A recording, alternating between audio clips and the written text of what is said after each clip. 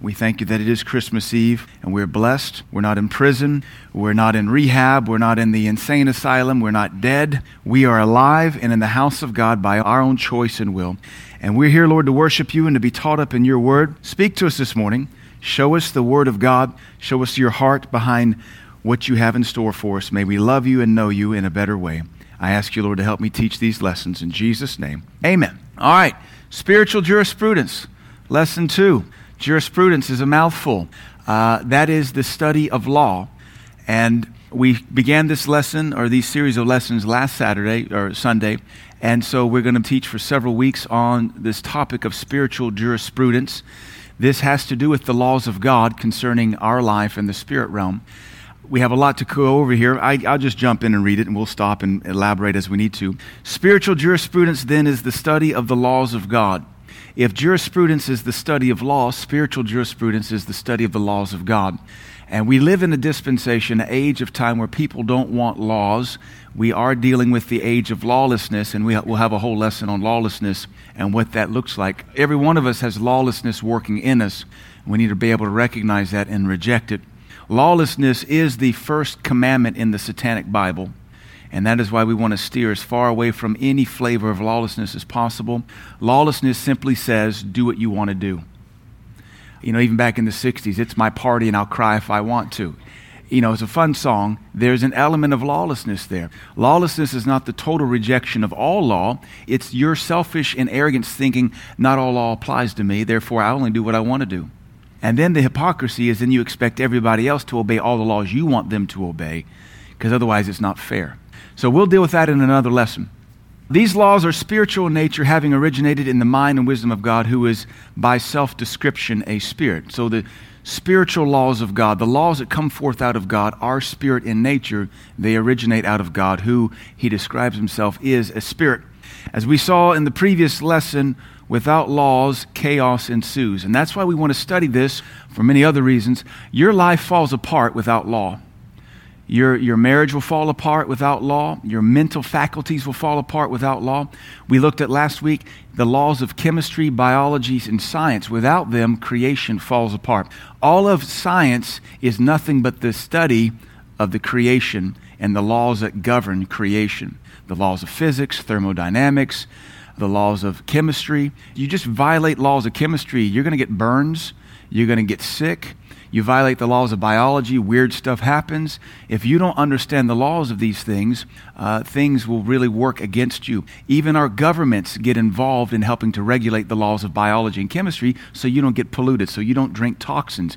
Even your water that you drink out of the tap is regulated by laws. And what you do with your water coming off of your driveway in most cities is regulated by laws. All to admonish and help in the laws of chemistry so they don't destroy your life. So we're living in an age where even the preachers, not all, but a lot, are saying you're not under the laws anymore. You're free. Well, go ahead. Drink as much iridium as you want to. Drink as much mercury as you want to. Go ahead, handle as much uranium-238 as you want to. You're free. And you're free to die of cancer and poop your guts out. That's how free you are. No, the laws are not binding. Laws are a safety net that keep us safe for generations to come. It is the spirit of Antichrist that's worked its way into so many pulpits, teaching God's people to sin and not feel guilty about it. That's called lawlessness. Civil laws hold society together. Athletic rules hold a sports event together. The laws of science explain how creation is held together. And the law of God holds his kingdom together. Without laws, chaos, pandemonium, and destruction will ensue. And that is why we must give ourselves over to knowing the laws of the Lamb, the laws of the Bible, the laws of the Old Testament, the laws of the New Testament. This lesson is the law of God in the Old Testament. I want to debunk a lot of heresy and ignorance that's in the body of Christ right now with this lesson. We've all heard the statement, we're not under the law. We've all heard the statement, the Old Testament's done away with. By the end of this lesson, if you ever hear that again, you'll want to punch somebody in the face or really just pray for them for their total ignorance. Old Testament. The Old Testament is different than the Old Covenant, and we need to be very clear on that. It is different than the Old Covenant. Not everything in the Old Testament is Old Covenant. but the Old Covenant is expounded upon and explained and revealed in the Old Testament. By Old Testament, we refer to the first 39 books of the Bible. The Old Testament contains and reveals God's Old Covenant with His chosen people, Israel. It reveals it. It describes the laws, the rules, the agreements that are in that covenant. By Old Covenant, we are referring to God's covenant with the Jews or Israelites, the descendants of Abraham. Abraham is the man with whom God initiated this covenant. All right? Abraham is the man that He made a covenant with, and then all the descendants of Abraham became the Israelites. That is contained in the Old Testament. But before Abraham, you got a lot of other books in Genesis that were not Abrahamic, and they were not Old Covenant, though they're contained in the Old Testament. Amen. You also have the book of Job. Job is way before there were ever Israelites. God had no covenant with Job. Job was simply what we would call a sultan, or a Bedouin, nomadic, wealthy sultan who traveled, and he just happened to know God. But that was, they believe, maybe as much as 1,000 years before Abraham. In the Old Testament, but not Old Covenant. So we're trying to make the distinction here. This covenant contained laws and promises. Every law, even in our society today, has a promise. Violate it, and you will be penalized. Keep it, and you will be protected and benefited. Same with sports laws. The rules of God's covenant were simple. Keep the law and obtain the promises, or break the law and forfeit the promises. This is pretty simple. Dr. Barclay said the Lord had spoken to him and said, I have a problem. I have preachers teaching my people to sin and not feel guilty about it. You have preachers today who are yielding to the spirit of Antichrist, which is the spirit of lawlessness, which is the same demon that possessed Judas, and it's teaching people to not feel guilty about sin. You don't have to teach people to sin, you just have to teach them to not feel guilty about it. And then what you do is you teach them to not feel guilty by saying, well, you don't have to obey those laws. You're under grace now. And we're going to cover all this in the coming weeks because this is a heresy that is helping to feed the great falling away, where Christians are actually being taught from pulpits in the land that they can sin against God and not feel guilty about it. They can violate the law of God and then still command God's promises upon them. It does not work that way. It's like splitting the atom and then commanding it to not explode in your face. It does not work that way.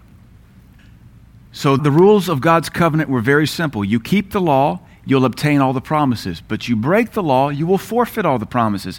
That is a nutshell statement for many, many of the verses in the law of God, the Torah, Exodus, Leviticus, Numbers, and Deuteronomy. Because the Old Testament contains the Old Covenant, which consists of the law, it is often ignorantly taught that the entire Old Testament is law. The entire Old Testament is not law. This is a false understanding. The Old Testament contains 39 books. Not everything contained in the Old Testament is law. All right, we're trying to give you some education here. Not everything in the Old Testament is law. The 39 books of the Bible can be broken down as follows. In fact, I'll show you. It's this neat little example here. I'm going to hold up my Bible. Let me get to it here. Technically, this is all that is considered law in your Bible, right here. This little bit. And it's only portions of this little bit that I'm holding up here, probably less than a quarter of an inch of my 1.5-inch thick Bible. This is part of Exodus, part of Leviticus, part of Numbers, part of Deuteronomy. That's all that is law in the Bible. That's it. But look at how much else is left. And yet, people who want to teach lawlessness and hyper grace want to say everything before Matthew is the law, and therefore you don't have to pay any attention to it. Ignorant. I mean, they should just wipe their chin. They're drooling. They are so ignorant. I don't even know how they qualify to stand in a pulpit, much less have a mega ministry that sells millions of dollars of heresy in books. 5 books of law. That is what's known as the law, known as the Pentateuch, or the 5 scrolls in the Greek. It's called the law, it's called the Torah, or the law of Moses, and technically none of it's in the book of Genesis. It's really only 4 books. And it's not even 4 solid books. It's part and parcel of 4 books. Not all of Numbers is law. There's a lot of history in the book of Numbers and a lot of the chronicles of what Israel was doing in the wilderness. Not even all of Deuteronomy is law. Leviticus is almost exclusively all law, but it's for the Levitical priesthood. Technically, only portions of Exodus, Leviticus, Numbers, and Deuteronomy contain, quote, laws. In my Bible, it amounts to less than 196 pages out of 1,145, or 13% of the total Bible, or 16% of the Old Testament. So anytime you start getting around folks, they will say, well, that's Old Testament. We're free from that. Ignorant statement. God is Old Testament. You're not free from God. Worship is Old Testament. You're not free from worship. Holiness is Old Testament. You're not free from worship. Don't commit murder is Old Testament. You're not free to do that. How about don't have sex with dogs? That's Old Testament. You're not free to have sex with dogs. Amen. There's an Old Testament commandment that says men should not wear women's clothing. I like that one. Something wrong when men dress up like women. We're not free from that one either. Now, of course, we might be able to split lines. There's a lot of unisex clothing now, but we very much know what is women's and what's men's. And we'll get into some of the hearts behind these lessons here in a minute. 12 books of history. That's Joshua through Esther. 5 books of poetry and wisdom. That's Job through Song of Solomon. In fact, even most of the Psalms are just worship lyrics. Are we free from worship? Do we throw away the Psalms? 5 major prophets, Isaiah through Daniel. Isaiah, Jeremiah, Ezekiel, those guys prophesied about Jesus Christ coming, and they prophesied about stuff that hasn't even happened yet. Do we just flush all that down the toilet? No. If we're free from the law, we shouldn't celebrate Christmas, because Isaiah 9 says, unto us a son shall be given, and he shall be called Wonderful Counselor, the Mighty God, the Everlasting Father. If we're free from that, put your Christmas tree away. Take all your Christmas presents back. 12 minor prophets, Hosea through Malachi. And then for a deeper study on the books of the Old Testament, we have lessons on podschool.org. Out of the 39 books, only 4 contain the law. We're going to run through a lot of this, and then we're going to slow down here. The law was given through Moses over a period of 40 years as Israel wandered in the wilderness. The law was initiated with the 10 Commandments written with the finger of God on tablets of stone. Now think about that. The very first laws given was in Exodus 20. So you have to get all the way to nearly the middle point of Exodus before you get any law. And the first 10 laws given we know as the 10 Commandments, and they are written with the finger of God upon tablets of stone. 4 commandments on one tablet, 6 commandments on the other. The first 4 commandments commanded Israel how to relate to God. The other 6 were the commandments how to relate to people. Of the 10 commandments, 9 of them are directly repeated and taught in the New Testament. The only one that is not directly repeated, quoted, or taught in the New Testament is the 4th commandment, which is remember the Sabbath to keep it holy. But we have permissions and principles that teach us to honor God either one day of the week or every day of the week. It just doesn't have to be on a Saturday. Even John said in the Revelation, I was in the Spirit on the Lord's day, which is Sunday, the day of the resurrection. So we have 9 of the 10 commandments that are still commanded today, because you can't murder, you can't lie, you can't commit adultery. You can't make idols. You have to honor and worship the Lord your God and no other God. And yet these commandments are written with the finger of God on the tablets of stone. First 10 commandments.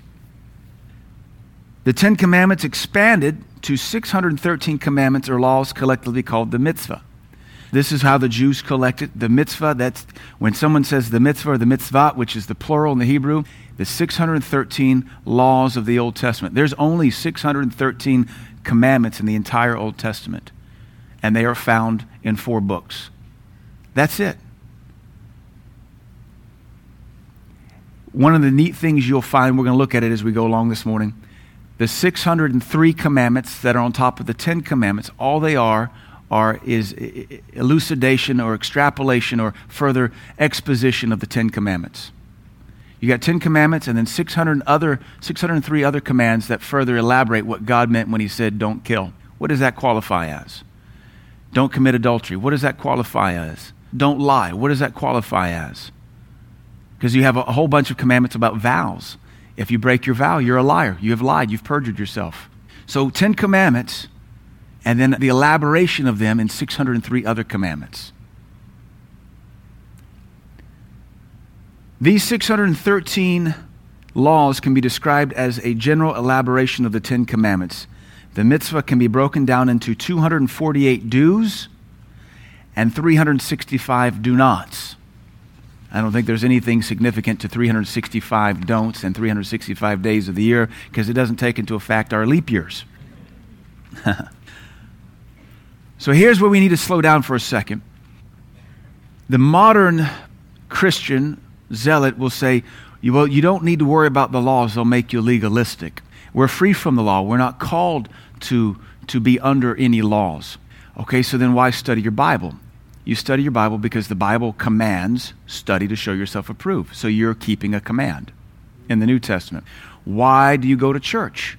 Because the Bible commands in the New Testament, don't forsake the assembling of yourselves together. So you're obeying a command in the New Testament. There's no way to escape laws anywhere. Even if you're a hermit living on an island in the South Pacific, you're still obeying laws. You're obeying the laws of your body's creation. You're obeying the laws of physics. You're obeying the laws of chemistry. You're obeying the laws of the tide. And if somebody else comes to the island, you have to set up laws as far as property. What do you share? What don't you share? It is a total ignorant, antichrist, demonic statement that says we are free from laws. The ignorance of it is like saying there's no such thing as the sun, or there's no such thing as God. That's how ignorant that statement is. God made very clear his purpose for giving his law to his people. So why did he give his law? We know laws produce problems, but really the laws aren't the problem. It's the people in their handling of the law that is the problem. God did not give his law to Israel to make them legalistic. That was never the purpose. Laws don't make people legalistic. People make people legalistic. Like they say, guns don't kill people. Murderers kill people. Sometimes they use guns. Apparently Muslims like using trucks now. And they say, well, if guns kill people, do pencils make typos? And do spoons make people fat? No, it's how you use it or handle it that ruins it or makes the problem. It's a reflection of the heart. The law is nothing but an instrument. A pencil is nothing but an instrument. A spoon is nothing but an instrument. A gun is nothing but an instrument that then is reflected in how the person handling it holds it. He gave Israel his law to set them apart and to make them a light to the nations. Consider what the law reveals about the law. God is so wonderful. He explains very clearly why I give you the law. Exodus 19, 5 and 6. Now therefore, if you will obey my voice indeed and keep my covenant, when he says covenant, it means all my laws, then you shall be a peculiar treasure unto me above all people. For all the earth is mine, and you shall be unto me a kingdom of priests and a holy nation. He didn't say if you'll keep my commandments, you'll become legalistic and dead. He said if you'll keep my commandments, I will exalt you, I'll promote you, you'll be special to me. This is the first instance where the Lord reveals why he's giving the law. Deuteronomy 4:1. Now therefore hearken, O Israel, unto the statutes and unto the judgments which I teach you for to do them, that you may live and go in and possess the land which the Lord God of your fathers gives you. Here's another revelation. Why did God give the law? So people would live. When I was first out of college and I worked in geotechnical engineering, we used a nuclear density gauge to do soil and compaction testing, and I had to go through radiation training so that I could know how to handle radiation and what to be freaked out about and what not to be freaked out about, and how much of a dosage I would get from the 2 point sources of radiation in the gauge, which I think was americium and cesium, and I had to wear a dosimeter badge. I learned the laws so that I could live and make a paycheck and know that if I got pulled over, my truck had radiation tags all over it, so the police would be freaked out, and I'd have to be able to explain to them, it's not a nuke. It really, you could take this thing home, put it in front of your baby's crib, and he would be okay for a couple of days. It's not that radioactive. The law comes so we can live. Very clearly there. I give you the law, hearken unto my statutes that you may live and go in and possess. So the laws are given so you can do and accomplish things. Deuteronomy 26, we might even also add inherit promises that he's given you. Deuteronomy 26, 17 through 19. You have today declared the Lord to be your God, and that you would walk in his ways and keep his statutes, his commandments, and his ordinances. Look at all that. His ways, his statutes, his commandments, his ordinances, and listen to his voice.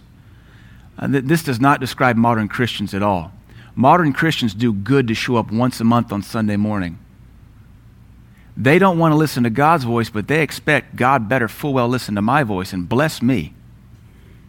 And then they wonder why God doesn't show up or move for them. They don't realize they're violating laws of the spirit realm, laws of creation, laws of God. It's like hitting two hammers together, wondering why you're not making a flamethrower. This does not obey any law except friction and motion. I remember when I was a kid, growing up in the 70s and 80s, we had those cap guns. Little, Lone Ranger. Lone Ranger was really big when I was a kid because Disney had just released their first Lone Ranger movies, like 80, 81. Horrible by today's standards. So I had these Lone Ranger cap guns, and you got the little red cap paper, right? And you unrolled it, and you put it in the thing, and you fed it through, and every time you, pow, it would slam and hit the little piece of gunpowder. That obeys the laws of motion and physics and chemistry. There's a lot of little science going on in a little cap gun. Well, I don't understand any of those laws, but I ran out of caps. So what I did is I took strips of paper, colored them red, and made black dots on them, hoping, well, Mom hasn't go to the store and I can't get them. I need caps. It didn't work. That's the mental retardation of modern Christians. I don't get it. It's not working. My life's not going bang. It's because you don't know the law of God, and if it did, you wouldn't want to obey it. That's a simple solution for us. Oh, honey, those are 20 cents. Let me go buy you 100 of them. But when you want to make shortcuts, it's usually because you don't know the laws. And when you cut the law out, you don't ever get anything but just disappointment. He said you're going to keep his statutes, his ways, his commandments, his ordinances, and listen to his voice, which is anything else he hasn't written down. That's what they said they would do. The Lord has today declared you to be his people, a treasured possession. Here again, you do the law of God, he claims you as his own. And he calls you treasured, as he promised you, and that you should keep all his commandments, and that he will set you high above all nations. Notice promotion comes when you keep the laws of God. Promotion comes when you keep the laws on your job. Promotion comes when you keep the laws of the classroom. Promotion comes when you keep the laws of the military.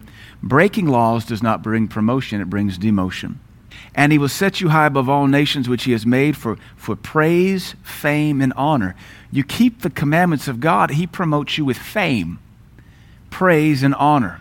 People want to be like you. People know you. One of the things we pray in my household is we remind the Lord, we serve you. We do everything we know to do. We tithe, we give offerings, we make no excuses. Everything you've asked us to do, Lord, we've done. And therefore, Lord, I know your promises are promises for promotion. May the hand of God and the blessing of God be so seen upon my family, my wife, and my 3 children, that everybody else says, what is the difference between them and us? And then, Lord, let them come and ask me that I might lead them to you. You're supposed to be so exalted, so promoted, so favored, not because you're special, but because you obey God. And there should be a tremendous distinction between you as a Christian and a pagan. The problem we face today is that you can't tell the difference between Christians and pagans because Christians live like pagans. They fornicate, they smoke crack, they sin, they watch pornography, they skip church, they rob the tithe, they don't forgive, they don't sing, they don't worship, they don't read their Bible. They barely show up to a donut seeker church and then wonder why nobody asks them or believes that they're actually a Christian. Just because you have your church's sticker on the back of your church doesn't mean you're going to heaven or on the back of your car. What we need are Christians that obey the laws of God so that God has a reason to promote them. We don't see enough Christians being promoted, but that would almost reveal that too many Christians don't secretly do the Word of God. They'll do the Word of God publicly around other Christians where it can be cool, but they won't do the Word of God in private or in public or on the job. He said here, if you keep my commandments, I will set you high above all nations which I have made, and I will do this for your praise, your fame, and honor, that you shall be a consecrated people of the Lord your God as he has spoken. Deuteronomy 29, and it shall come to pass if you will hearken diligently unto the voice of the Lord your God, to observe and to do all his commandments which I command thee this day, that the Lord thy God will set thee on high above all nations over the earth, and all these blessings shall come on thee and overtake thee, if thou shalt hearken unto the voice of the Lord your God. Now the word hearken there in the Hebrew means to hear and do. Hearken isn't just listen, it's hear and do. It's a unique word. It means every time you see hearken in the King James, it is hear and do. A lot of Christians, they come, they listen, but they don't do. So I guess we would tell you every church service you come to, hearken. Don't just listen. Listen to what we say. Listen to what the Spirit of God is emphasizing, then go home and do it. Otherwise, your life stays the same. I make the point, the Upper Cumberland has had Christianity for 200 years, and we're still poor. We're still full of meth. We're still full of inbredness. We're still full of ignorance. I mean, we're one of the poorest regions in the entire nation. And we've had the gospel way longer than Washington, Oregon, and California has. But it would almost be because religion is what we have and not Christianity. Religion hears but never does. It just gets into pride over its knowledge. This has got to change. We have got to be doers of God's word. And you can't get this attitude, well, I'm free from the laws. All we have, baby, is laws. We'll prove that here as we go on. From these 4 passages, we see some of the reasons God gave Israel his laws and commandments. Obeying God's law makes you a special treasure to God. We'd call that being favored. God doesn't even view all of his children the same.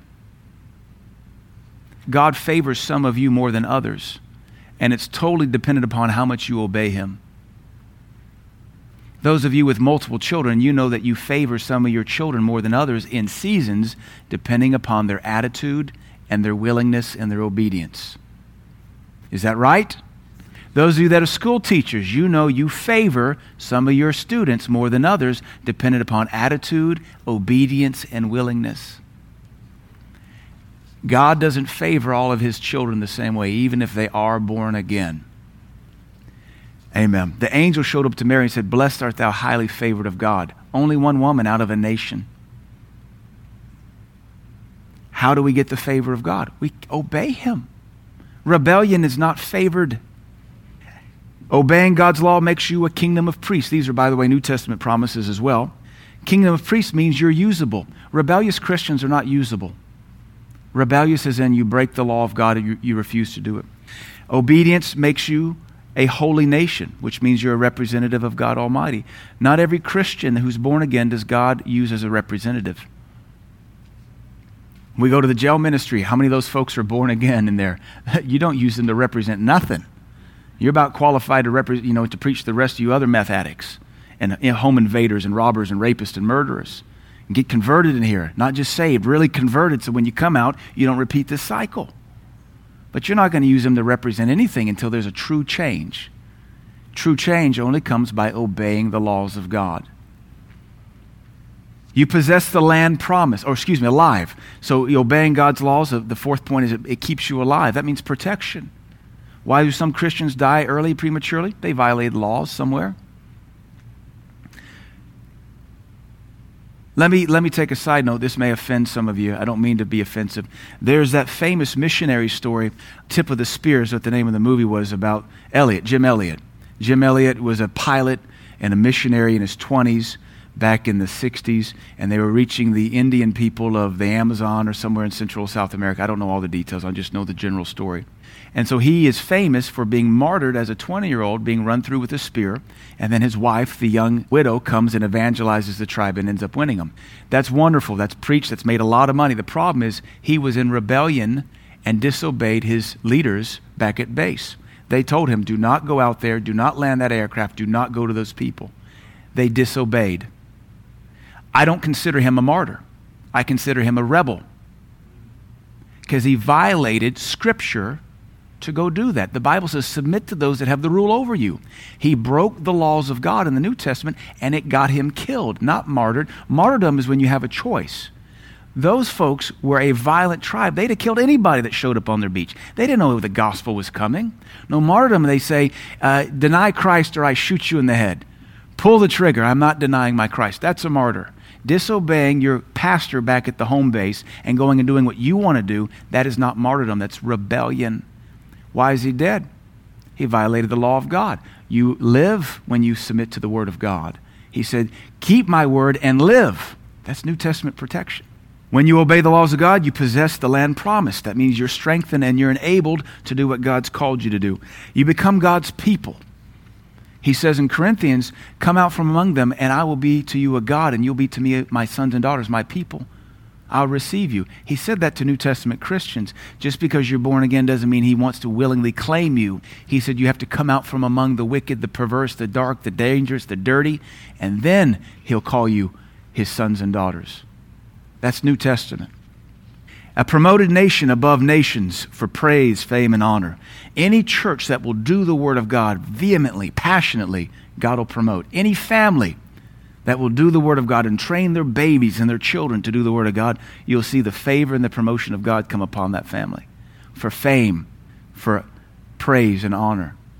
This means you'll be exalted. That's what 1 Peter says. Submit yourselves under the hand of God that He may exalt you in due time. A consecrated people.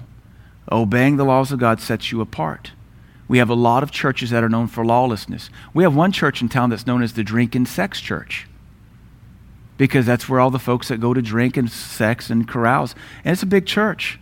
They're not known as consecrated because the law, not only is it not really taught, it's definitely not enforced. As in saying, either obey the Word of God or get out of my church. Now, I'll teach against your sin and I'll give you a season to repent, but if you don't repent, one of the two things is going to happen. The sin goes or you're going to go. Because I need the hand and the blessing of God on this church to do what we're called to do. I am not here to collect people. That's Nimrod's job. I'm here to build the kingdom of God. I don't need a lot of people to do that. Amen. You're blessed with all the blessings of God, which means you are distinguished. Amen. We got to move here. God's law was given to promote and advance anyone who will obey it. Anyone who will obey it. God's law is also God's proclamation declaring, if you're going to be my people, this is how I want you to be. If we're going to call ourselves Christians, if we're going to say Jesus is my Lord, He has every right to say, well then, if you are my servant, this is what I want out of you. Just like if you say, I want to play for the San Diego Chargers. Do they even exist? And we're still San Diego Chargers? No. Shows you NFL, we watch them bankrupt themselves and their rebellion. If I'm going to play for the Tennessee Titans, I'm going to play by their rules. If I'm going to work for Cummins Filtration, I'm going to work according to their rules. If I'm going to be a professor at Tennessee Tech, I'm going to prof according to their rules. God's laws are His way of saying, you want to be my people, then this is how you're going to be. And there'll be no other way. What we're dealing with today is this individualism of Americans' culture of saying, well, I can be a Christian on my terms and conditions. No, you can't. God is unchanging. Our culture constantly shifts. God's word is forever written in heaven with the finger of God. This is how He wants us to be. It doesn't matter what the culture looks like. It doesn't matter how much the culture evolves. The word of God doesn't change. We change to match up with the word of God. It is God's way of declaring, if you're going to be my people, this is how I want you to be. If I'm a boss, and I am, we've got employees here. If you're going to work for me, this is how I want it done. It's my house. It's my rules. To my children, if you're going to live in this house, this is how you're going to be. If you don't want to be, get out.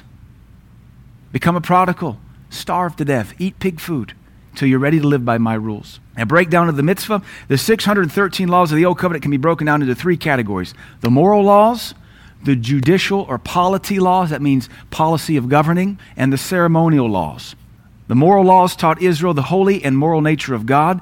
For example, don't lie, don't kill, don't steal, don't prostitute your daughter. Do you know you still can't prostitute your daughter? You're not free from that law, no matter what the heretics of hyper grace say. They don't prostitute their daughters, the bag of hypocrites. Those guys teach that you don't have to repent anymore. And I've always wondered if I could have a conversation with one of those heretics, if I could say, if your wife has an adulterous affair, does she owe you an apology?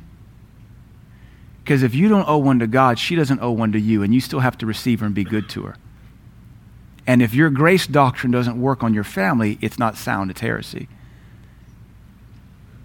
Don't have sex with a dog.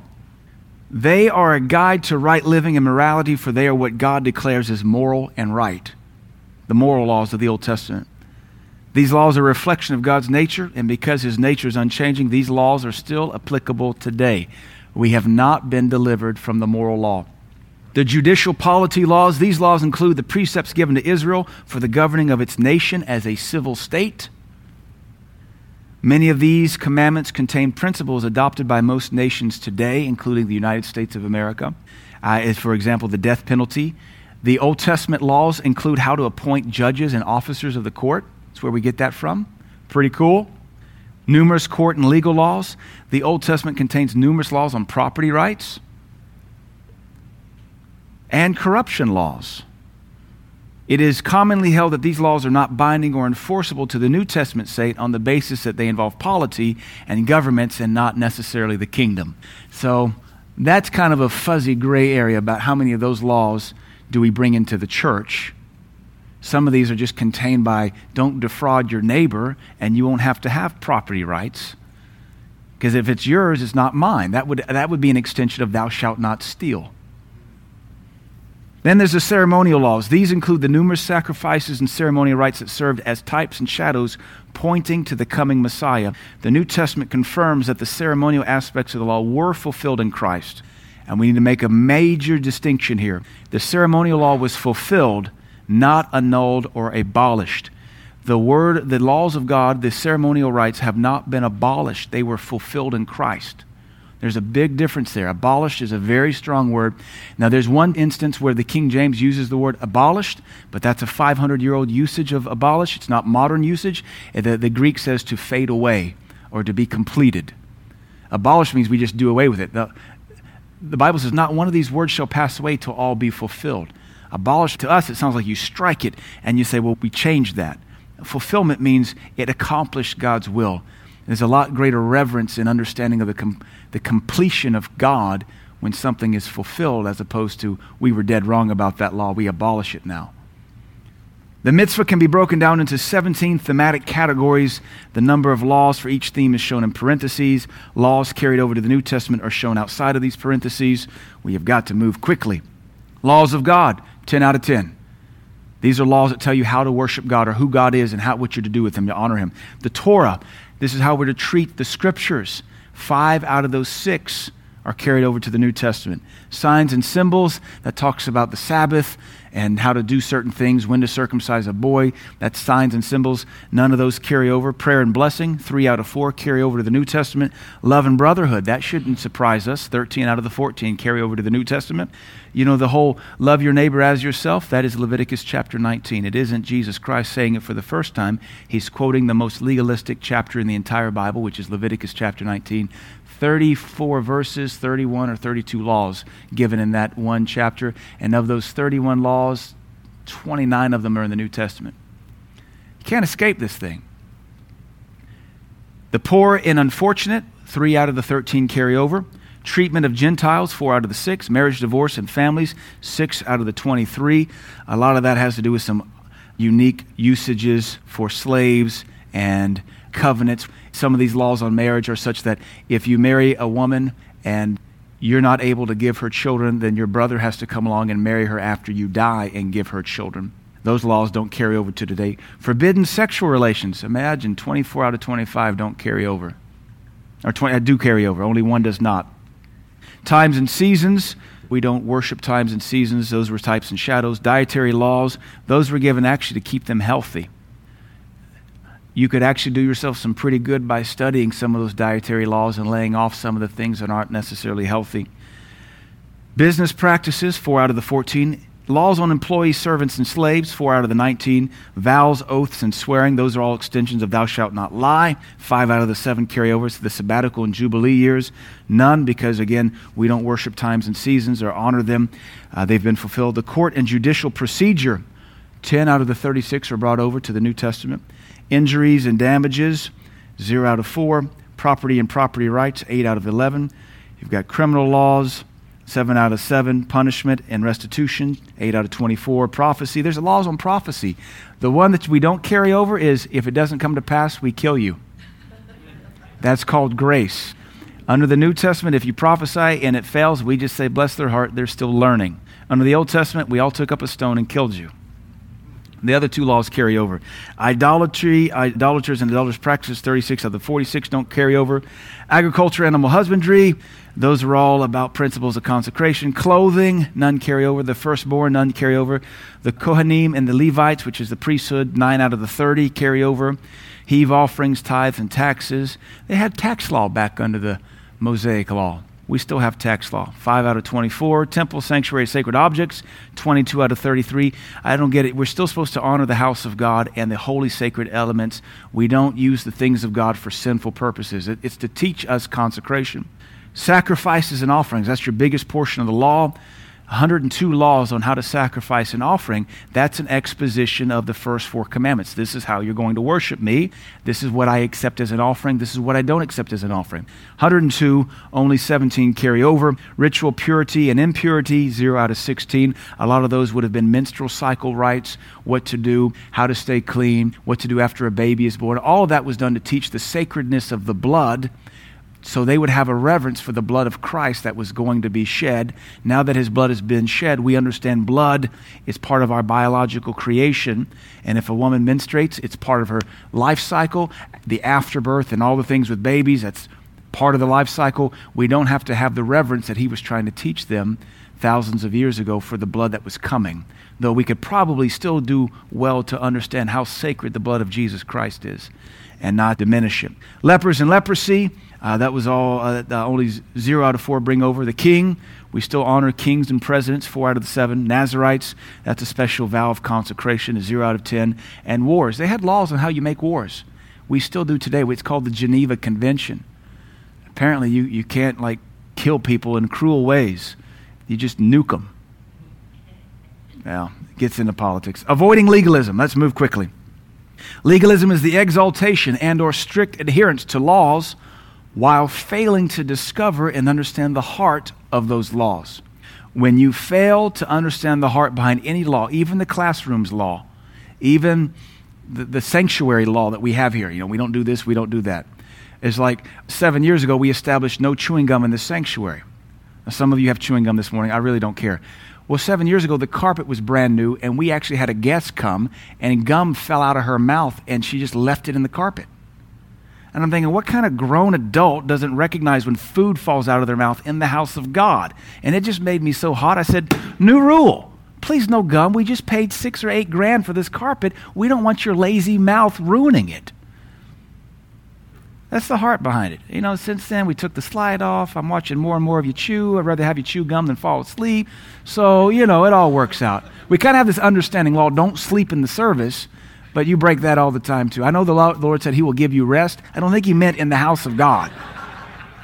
He gives his beloved sweet sleep. Not while I'm preaching. He shouldn't be. It's because you were up too late doing something carnal, probably. Amen. In order for Christians to avoid becoming legalistic, they must ask, what is the heart and purpose of God behind this law? To that end, God explains the purpose behind 2 of his laws while delivering those exact laws. So it's a really cool example here. Deuteronomy chapter 14, 1 and 2. You are the children of the Lord your God. We could insert, therefore, you shall not cut yourselves, nor make any baldness between your eyes for the dead. Why, Lord? That's kind of weird. For you are holy. And you're a holy people unto the Lord thy God. And the Lord hath chosen thee to be a peculiar people unto himself, above all nations that are upon the earth. He gives 2 what are called, classified as laws for idolatry and the idolatrous, and then he explains why. He says, don't do this because you're holy. These were pagan practices of the day in the land of Canaan. Cutting yourself.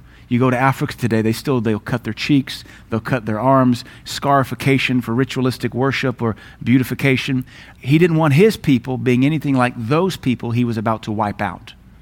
He didn't want there to be any confusion between who was an Israelite and who was not.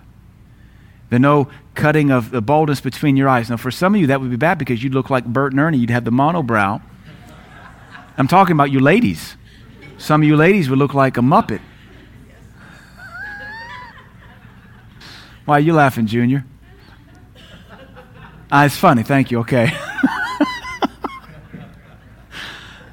But what was the purpose behind it? There was something going on there that the Canaanites did as a sign that they worshiped demons. So he makes a law. Don't do this. Here, 2 new laws under the category of idolatry and idolatrous practices are coupled together with 2 explanations as to why God was giving them the commandment. Why can't I cut myself or make a baldness between my eyes? Number 1, you're the children of God, and those folks aren't. Number 2, you're a holy people. This was something he was going to use in that cultural setting to set them apart. Why were these 2 seemingly legalistic laws delivered to Israel? Because God wanted his children to stand out from the pagans around them. Same thing goes on today. In this time and cultural setting, both of these forbidden behaviors were associated with worship, with the worship of the dead. He even says that. Do not cut yourselves, nor make any baldness between your eyes for the dead. Some kind of ritualistic pagan practice in worshiping the dead. Why? Because sin is stupid. Idolatry is weird and makes no sense at all. Legalism would miss the heart of these commands and probably forbid any form of surgery, because that requires cutting.